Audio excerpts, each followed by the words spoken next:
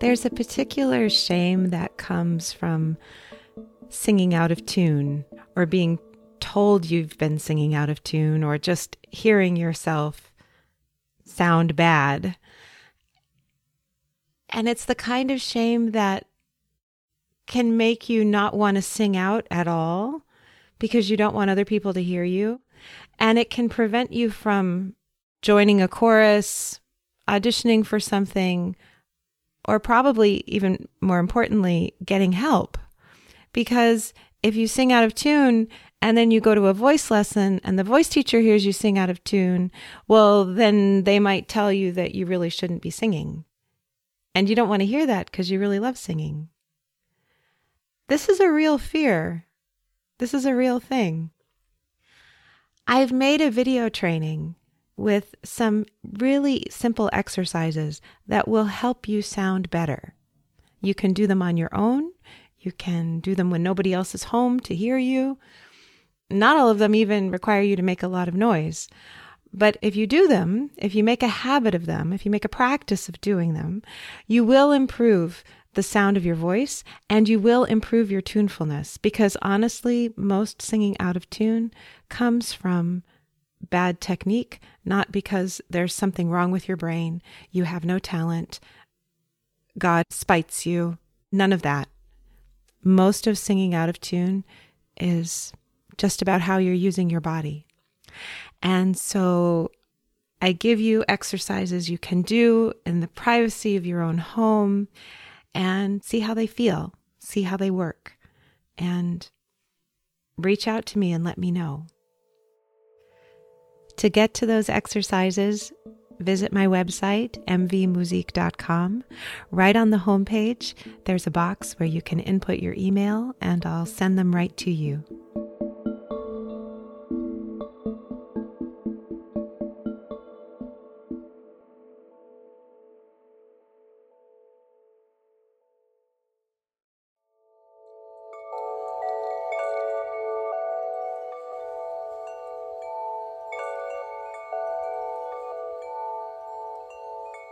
Your voice is unique to you.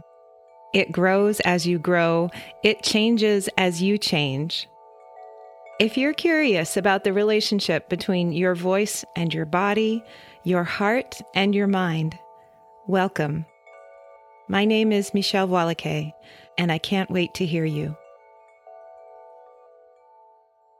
Today I want to talk about the idea that confidence comes from doing, and how we can get ourselves tied into knots around that and offer maybe a way to loosen those knots up, or maybe not get so knotted up in the first place. So the idea that confidence comes from doing is really obvious, I think, when you think about a baby learning to walk.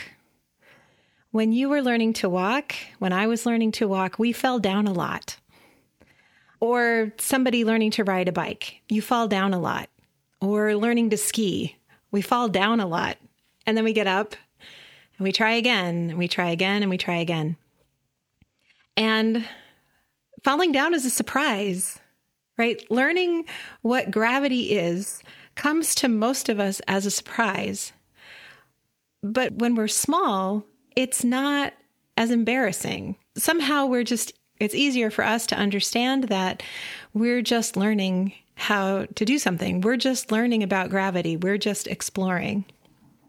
But as we get older, falling down gets more and more embarrassing.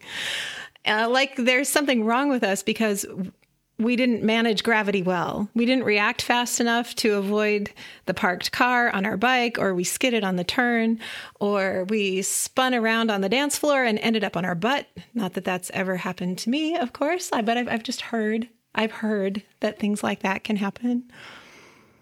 And when we're older, we feel like when it comes to gravity, we should be better at this. Gravity's been here our whole lives, and the older we get, the more time we've had with it. So really, we should be better at gravity by now. And it's true that, at least on Earth for now, gravity is a constant, unchanging thing. But you and I have been changing. Our relationship to gravity has changed throughout our lives, and it will continue to change throughout our lives. So going back to when we were babies, we crawled, we pulled ourselves up to standing, we cruised alongside the table. And then one day, maybe even all of a sudden, we found ourselves crossing the room towards somebody who had their arms extended toward us, their arms outstretched, waiting to receive us. And probably several times we fell down, but one of those days we didn't. We crossed the room into somebody's arms, and we didn't fall, and we walked. And the grown-ups rejoiced. In that moment, when we're toddling across the room into the arms of somebody who loves us, we're borrowing their confidence. We're borrowing that confidence until we have some of our own, some experience that tells us we can do this. And so that's where our confidence comes from walking. Confidence comes from doing, comes from failing and failing and failing and failing, and eventually doing. So I hope that's pretty easy to get. Where we get tied up in knots is when we start thinking about performing or working on our voices.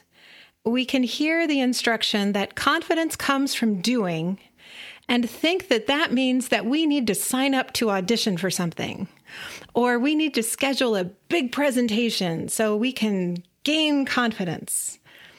And maybe, but I'm going to say, those ideas, rather than being small steps, are actually huge leaps. And it's not really a surprise when we start procrastinating those ideas. Oh, we can't find a show to audition for. Oh, or whatever. The list of excuses kind of builds up for why we're not doing that thing, and we're not doing that thing that's going to build our confidence. That story turns into we don't have time, or we're not ready yet, or we need to wait until we feel more confident. We devise this scheme to feel more confident by taking on a big project, by taking a big step, and then we don't take it because we don't feel confident. And there's so much truth in that. Like, you really don't have any reason to feel confident. It's too big a step. It's like asking a baby who's barely pulled themselves to standing to walk across the living room. They don't have the confidence, in part because they don't have the skill. And that's true for us too.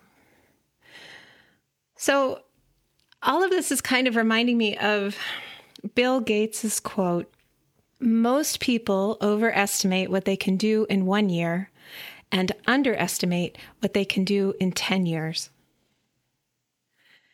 And I'm also thinking of David Whyte's poem, Start Close In. The beginning goes like this. Start close in. Don't take the second step or the third. Start with the first thing, close in, the step you don't want to take. So let me give you an example of how this might apply to real life. The small steps that build confidence rather than planning a big leap. Before I want to say big leaps aren't bad. They're just bad if you're using them to beat up on yourself.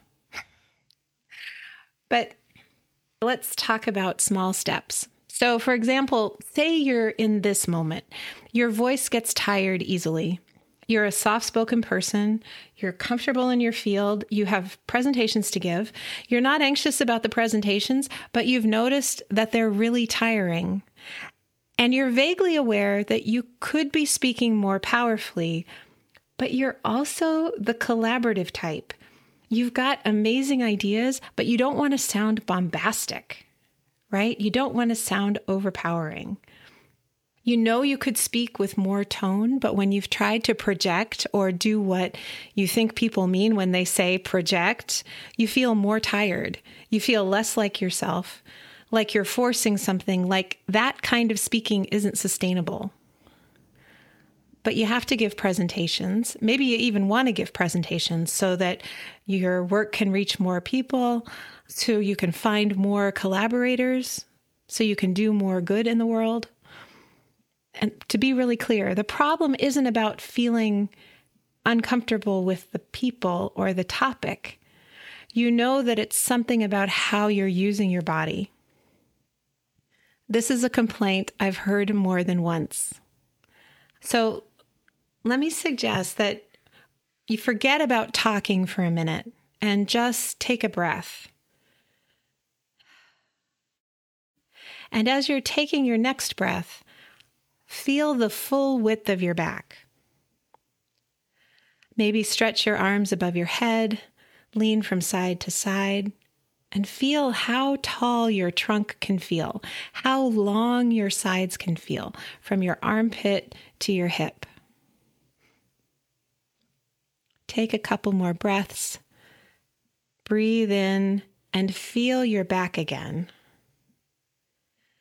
Notice that your head might actually naturally move back a bit when you think about breathing into your back. When you can feel the width of your back, you might feel your neck lengthen and your head move back onto the top of your spine rather than jutting forward. Most of us go through our days with our chins and our heads a little too far forward. That comes from looking at the computer, from staring over the steering wheel, from slouching, craning your neck to be heard, right? Bringing your chin and your mouth closer to your audience, brings your head further away from your spine, and that puts more stress on your vocal folds.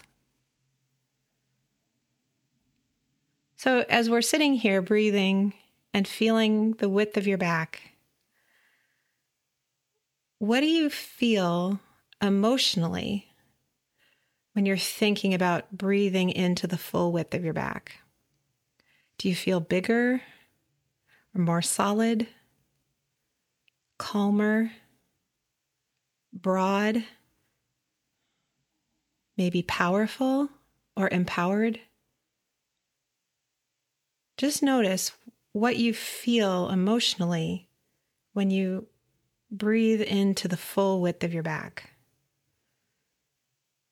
Your lungs are balloons, right? So they're expanding forward and to the side and into the back. So I'm not talking about limiting the forward or the sideways expansion. I'm just asking that you pay particular attention to the back, because most of us never have to think about this in regular life. Most of us aren't aware of how our breath feels when we're breathing. And that's a great gift, actually. But when you're working on your voice, it's good to feel into how does the breathing feel. So you can start this practice with just 10 breaths or set a timer for a minute. And your only goal is to breathe and feel the width of your back and notice yourself as you're doing that. Notice what you feel emotionally. Notice what you feel physically. Notice that your head can be better aligned on the top of your spine. I'm suggesting you broaden your back because a voice spoken with a broad sense of the back doesn't get tired as easily as one that is constricted in the back or slouchy in the back or rounded in the back. So if you're soft-spoken and your voice is getting tired and you've tried projecting, see that word in air quotes, and it hasn't worked for you, Experience tells me you're probably not aware of the back of your lungs. Experience tells me you probably need to create more space there and to use more air. And so I'm encouraging you to broaden your back, to feel into your true size, the true width and breadth of you. Because you can be your true size and not intimidate people. I myself have spent a lot of time trying to make myself smaller so that other people would feel more comfortable. And my students and people just I know in the world, I see tall people making themselves shorter and smart people making themselves smaller and cuter and short people making themselves larger, reaching and craning their neck. We're all a little uncomfortable with our size at one point or another. And maybe most of your life you've been uncomfortable with your size or your shape or just this body that you were born with. So just to sum up, if you're looking to speak using better tone, if you're looking to find a way to project your voice that doesn't feel exhausting and that feels authentic to you, who you are as a person, start with a practice of feeling the width of your back when you breathe. Really, 10 breaths or 1 minute, maybe a couple of times a day. And then begin to notice the width of your back before you speak. And feel into what it's like to maintain awareness of your back, your 360-degree lung expansion, your rib cage's reaction to your lungs expanding. See if you can become bit by bit a little more aware of that over time. And these small steps of building awareness and building confidence in you holding yourself slightly bigger will result in you almost unconsciously, naturally supporting your voice more. And will help you trust that you can communicate with care. You can communicate in a collaborative way.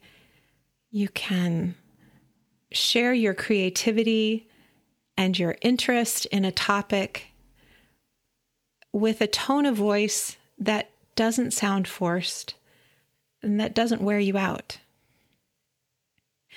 You don't have to slouch to make yourself more approachable.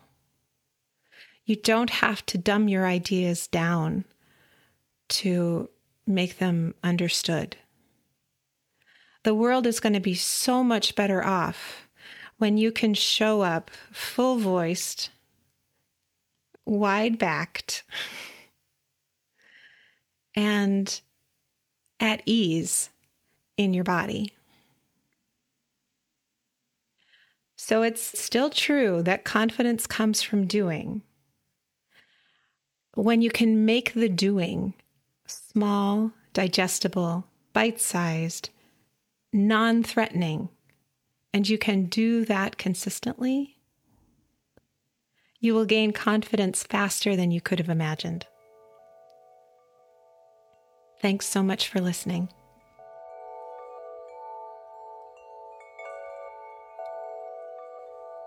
If you enjoyed today's episode, please rate and review on Apple Podcasts or wherever you listen.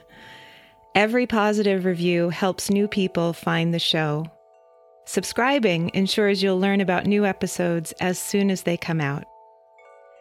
If you have a question about singing or speaking or being, please send me an email at letters@mvmusique.com. That's letters at M as in Mary, V as in Victor, MUSIK.com. Transcripts and show notes are available on my website. You can subscribe to my newsletter there too. Can't Wait to Hear You is produced in conjunction with Particulate Media. I'm your host, Michelle Voilacquet. I can't wait to hear you.